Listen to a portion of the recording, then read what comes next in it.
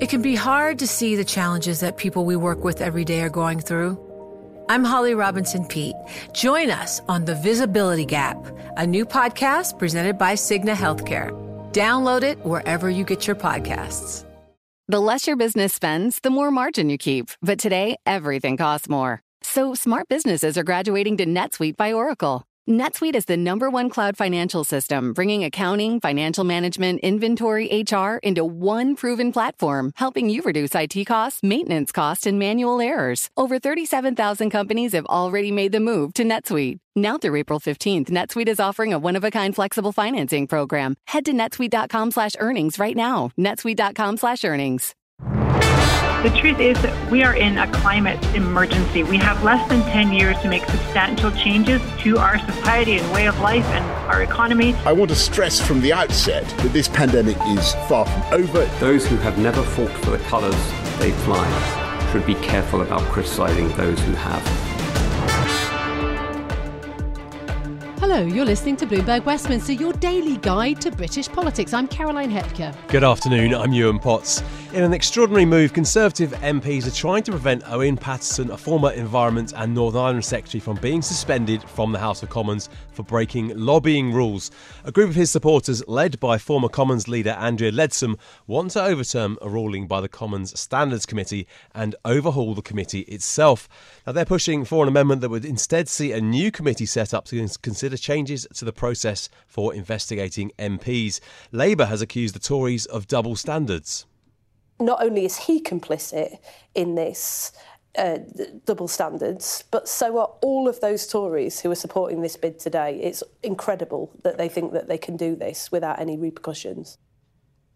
So that was Lisa Nandy, Labour MP Shadow Secretary of State for Foreign and Commonwealth Affairs there, giving the Labour side. Well, meanwhile, Chancellor Rishi Sunak will set out the UK's plans to become the world's first net zero aligned financial centre as he hosts Finance Day today at COP26. The Chancellor has announced that the UK will become the first country to force financial firms to publish their net zero carbon plans. Rishi Sunak also is speaking to Bloomberg this afternoon at 3 p.m. So you can catch that full interview on Bloomberg Radio and television. But I want to dive into what's going on in Glasgow today.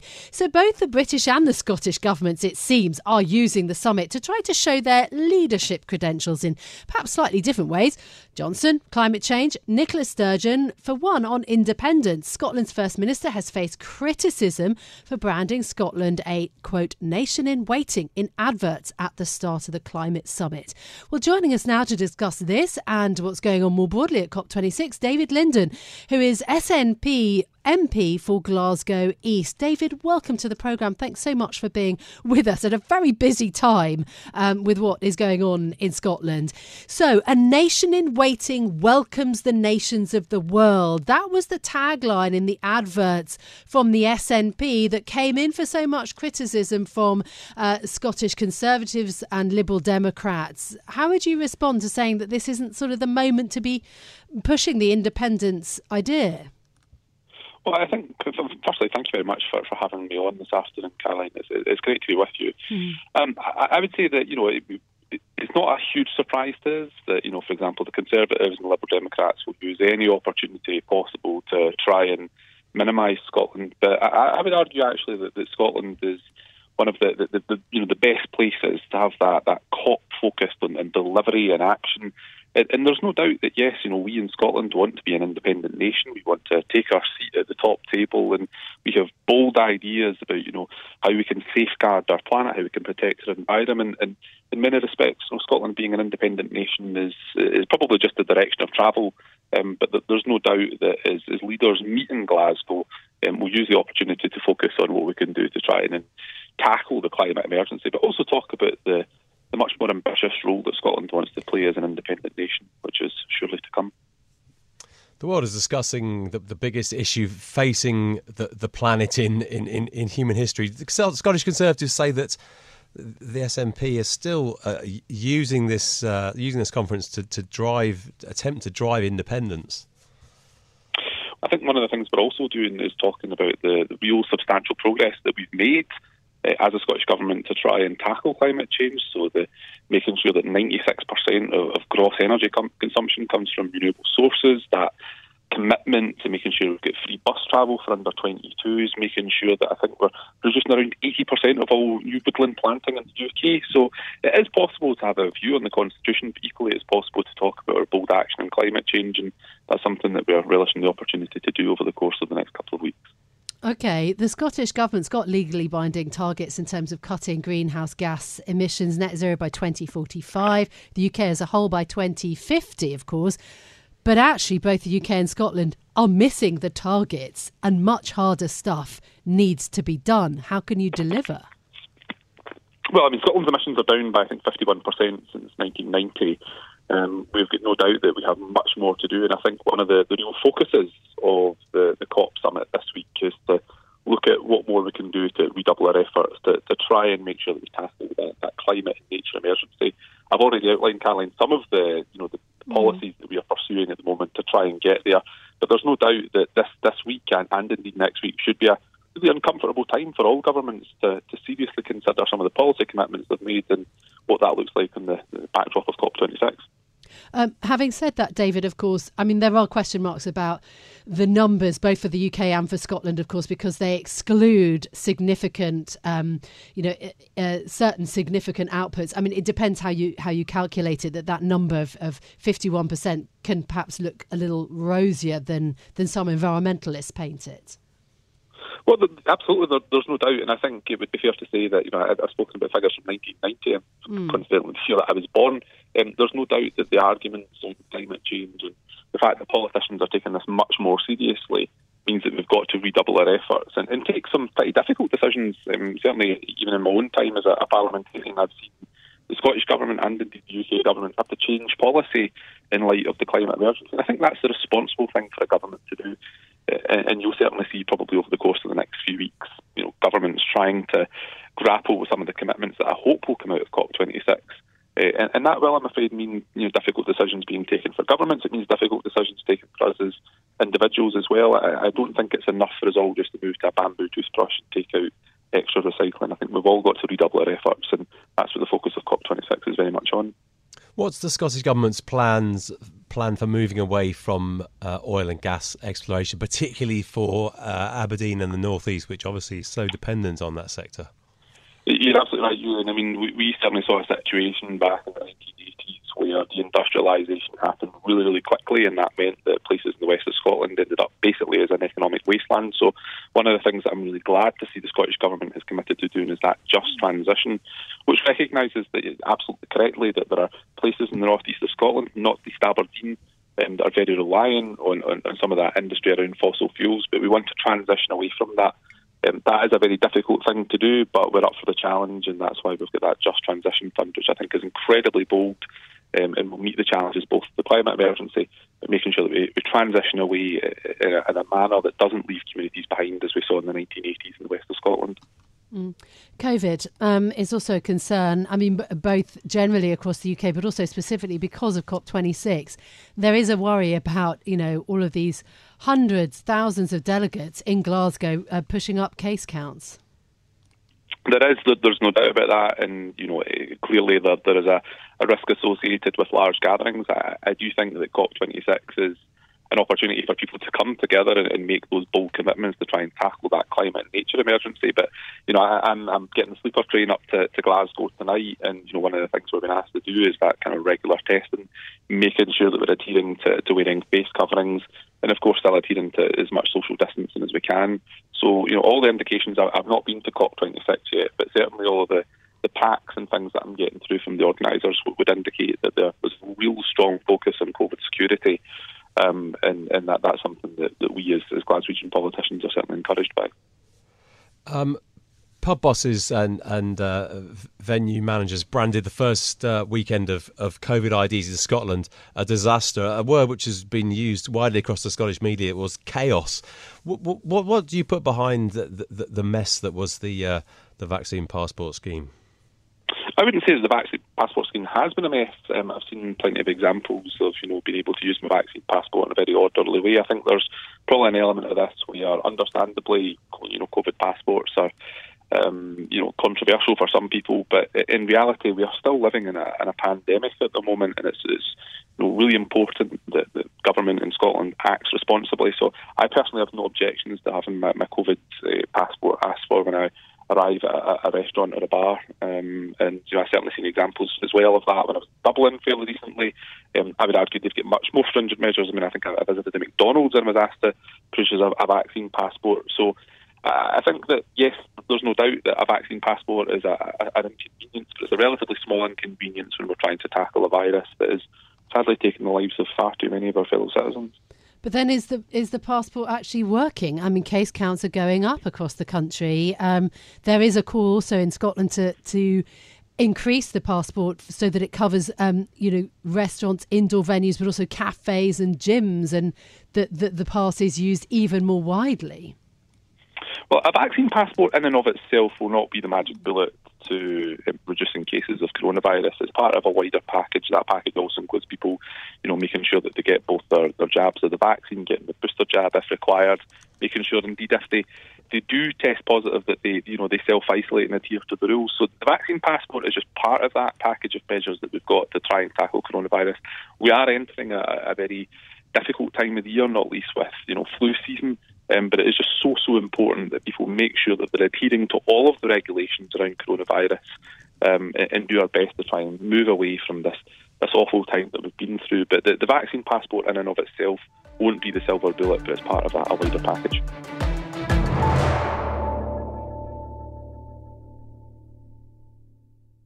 Success is more than a destination. It's a path you take one step at a time. It's dedication, it's fortitude, and it's the work, passion, and grit inside of us that comes before all recognition. That's what Stifel has been doing for over 130 years, and it's why Stifel is one of the fastest growing wealth management firms in the country. And Stifel goes beyond traditional wealth management to offer you a full suite of banking services, direct access to one of the industry's largest equity research franchises, and a leading middle market investment bank. Quietly, yet strategically, Stifel has built a company and culture unlike any firm on Wall Street. Because success is the drive it takes to keep pushing. It's the passion to keep investing. It's the best of each of us made better by the best in all of us. And that is where success meets success. Find a financial advisor at Stifel.com. That's STIFEL.com. Stifel, Nicholas & Company, Incorporated. Member SIPC and NYSE. Well, let's take a look at what else is making news in the world of politics today. Parliament is tightening coronavirus rules amid a surge in cases. Tours and banquets are cancelled for 2 weeks, and MPs have been urged to wear masks across the estate, although they are not being forced to. Face coverings are already compulsory, though, for staff, contractors and journalists. Meanwhile, a senior Conservative MP thinks that there should be a vote in Parliament to approve any future school closures. Robert Halfon, the chairman of the Commons Education Committee, says that the shutdowns during the pandemic were a, quote, disaster and a hammer blow for students' education and well-being. The government maintains that COVID-linked closures have been a last resort. Well, one of Britain's top scientists has quit the government's pandemic advisory body, warning that the COVID crisis is a long way from over. Jeremy Farrar is leaving Sage to focus on his work as director of medical charity The Wellcome Trust. He backs a vaccine plus strategy which calls for more mask wearing, ventilation and continued testing. Meanwhile, let's move on. Britain is hosting the COP26 summit in Glasgow at a time of fraught relations with the EU post-Brexit. The fishing row threatened to overshadow the first few days of the event, and Northern Ireland and the trade protocol has not gone away as an issue. Joining us now is Joe Mays from Bloomberg's UK government team. Joe, good to have you on the programme. You were actually at the G20 meeting in Rome, this ahead of COP26. It was meant to sort of tee up the climate commitments. Didn't seem to do that exactly. What did you take away from the G20, just first of all?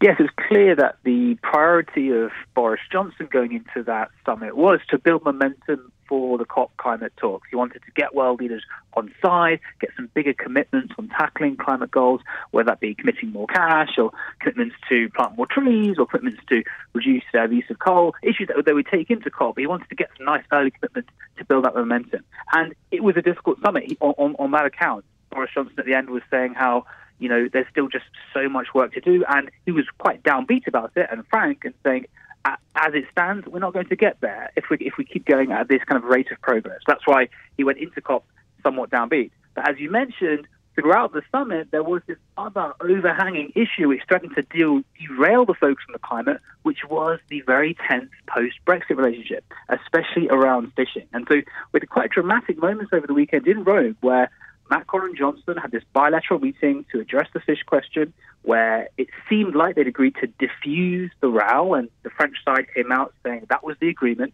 But then, only 25 minutes later, the British side came up with their briefing saying, no, our position hasn't changed. It's for the French to de-escalate this row. So suddenly there's this kind of big blow-up where extraordinarily you have two world leaders essentially disagreeing about what was said in the meeting between them, and that kind of kept this row going through the weekend. So the Prime Minister was still being asked about it at the very final press conference when he wanted to be talking about climate, but instead we were talking about fish. So it was really quite remarkable. Fish yet again. Obviously, that hasn't gone away. We've not heard much about it because the world's been focused on much bigger problems. But just bring us up to date with where those discussions are. Probably not much progress has been made. But where will those move in the next couple of weeks? Yes, so on the fishing question, there was a key deadline that the French had imposed for Monday night, where France had said, you do not give our fishing boats more licenses in line with the Brexit trade deal, we will impose various retaliatory measures. These included things like stopping British boats from landing their catches at French ports, will work to rule around customs and lorries to disrupt trade with Britain, all these measures. But then, Monday night, Macron in Glasgow said, no, we're going to step back from that threat because we think that these talks can now continue. We're seeing some signs of progress, but getting more licenses for our boats.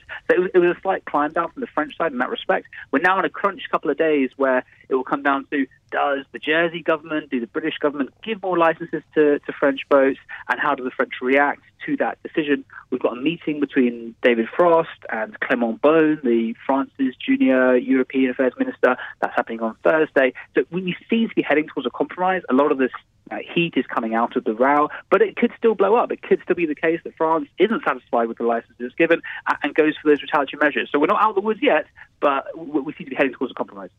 What I find extraordinary is I was speaking to a Conservative MP just earlier this week who effectively, not in as many words, but said that about the numbers, disputed what the French were saying about the number of licences issued and was sort of implying that the French were lying, which I thought was, quite interesting. What does Britain get out of this never-ending Brexit row? Yeah, I mean, I think this is one of those where there is a genuine argument to be had about whether these licenses should be given or not. So you can argue this isn't actually a political thing. I think it's a genuine legal question of what licenses should be given under the Brexit deal. You have the UK and Jersey saying on one side the French boats aren't providing enough evidence, enough data. Yeah, that's a very valid viewpoint. The French saying we don't think we should have to provide that data. It doesn't explicitly provide for a evidence threshold in the trade agreement, and that's a valid viewpoint. That's where the dispute's happening on like a legal basis. But no, you are right that it is certainly valuable, probably on both sides at this point, to have a simmering row over fish. For the UK, it keeps the EU as an external enemy to which they can be blamed, and you get all these nice front pages in their supportive Conservative media saying that we're standing up to the French. And meanwhile, France has a presidential election coming next year, and they want to be shown to be standing up for their fishermen. So there's a political incentive on both sides to keep this going. But these things can get out of hand, especially around Northern Ireland, which is a separate issue, but still Brexit related. The consequences could be much more dire in terms of stoking uncertainty, political volatility, even violence in that region. What's the view among the other 26 members of the European Union? Is it eye-rolling of France, Britain, Brexit, fish? Is there any sympathy with the UK, or are they sort of squarely behind France on this, or do they not care? So the ministers of other EU countries publicly declare support for France on this issue. They say we completely stand by France and the need to protect the livelihoods of EU fishermen. I think behind the scenes, in terms of what they would actually be willing to support France doing when it comes to real retaliation under the trade deal, I think that's where there's somewhat less support and less sympathy, because it seems to be the case that France might be perhaps slightly overextending its case here in terms of its argument, because it is the case that many of these French boats don't have the evidence which the UK is asking for. I think EU member states can see that. So, it will be a tricky legal case to argue that these boats should be getting those licenses. So we're not so in favour of massive retaliatory action, given how it's not such a clear-cut thing that the UK is necessarily in the wrong here. So I think that's where it stands. Okay. Fishing, one has to remember, is a tiny fraction of the economic might of both the UK and also of France, although, France does have a lot of coastline. But Northern Ireland is a much bigger concern, isn't it? And as you mentioned, that the worry around violence and, the issue around the Northern Ireland Protocol is really still pretty live. And on that, again, it's more negotiations.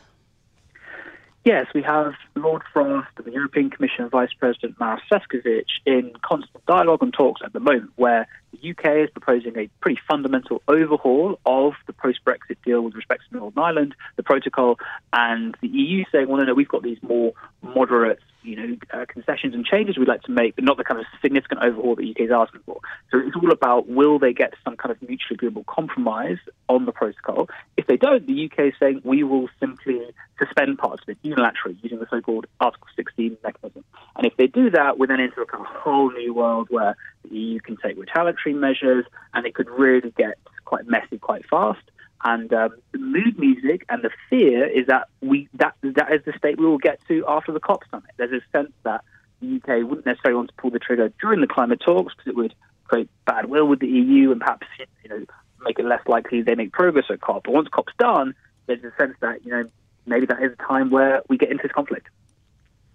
What are some of the other live issues in Brussels at the moment? The row with Poland, I believe, has been of much greater import to many EU members than Brexit of late. Where are we at with that? Yes, the Poland rule of law case has been a bigger one, and we've seen lots of talk, kind of anti-Polish rhetoric coming out from many of the EU side, trying to curb the direction that country is taking and trying to bring them back into line with the path that you would like them to take. So that has been a big worry, and people have been arguing that Brexit is much lower down the list for EU leaders. I think that's probably now changing. Yeah. We're getting to a moment where I think Brexit might come back above Poland as an issue for the EU. Okay. Look, just lastly, a thought on COP26. Is there a dividend here for Brexit Britain, or how does one quantify that? Indeed, one for Boris Johnson, of course. I mean, the UK has really tried to roll out the red carpet here for, more than 100 world leaders and close to 200 nations. These pictures are being beamed around the world.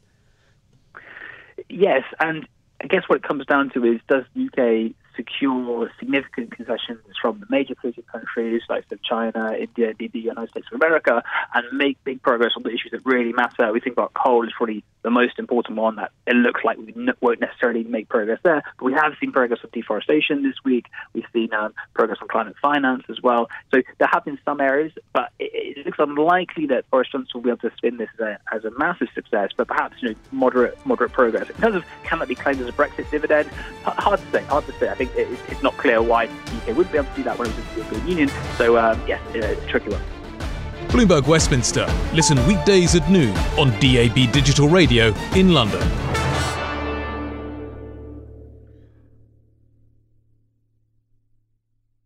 It can be hard to see the challenges that people we work with every day are going through. I'm Holly Robinson Peete. Join us on The Visibility Gap, a new podcast presented by Cigna Healthcare. Download it wherever you get your podcasts. Hi, everyone. I'm Paul Anka. And I'm Skip Bronson. And what happens when two old friends take their decades of experience in the business and entertainment worlds and sit down with our buddies? You get Our Way, a brand new show from iHeart Podcast where we chop it up with our pals about everything under the sun. This is our podcast, and we're going to do it our way. Listen to Our Way on the iHeartRadio app, Apple Podcasts, or wherever you get your podcasts.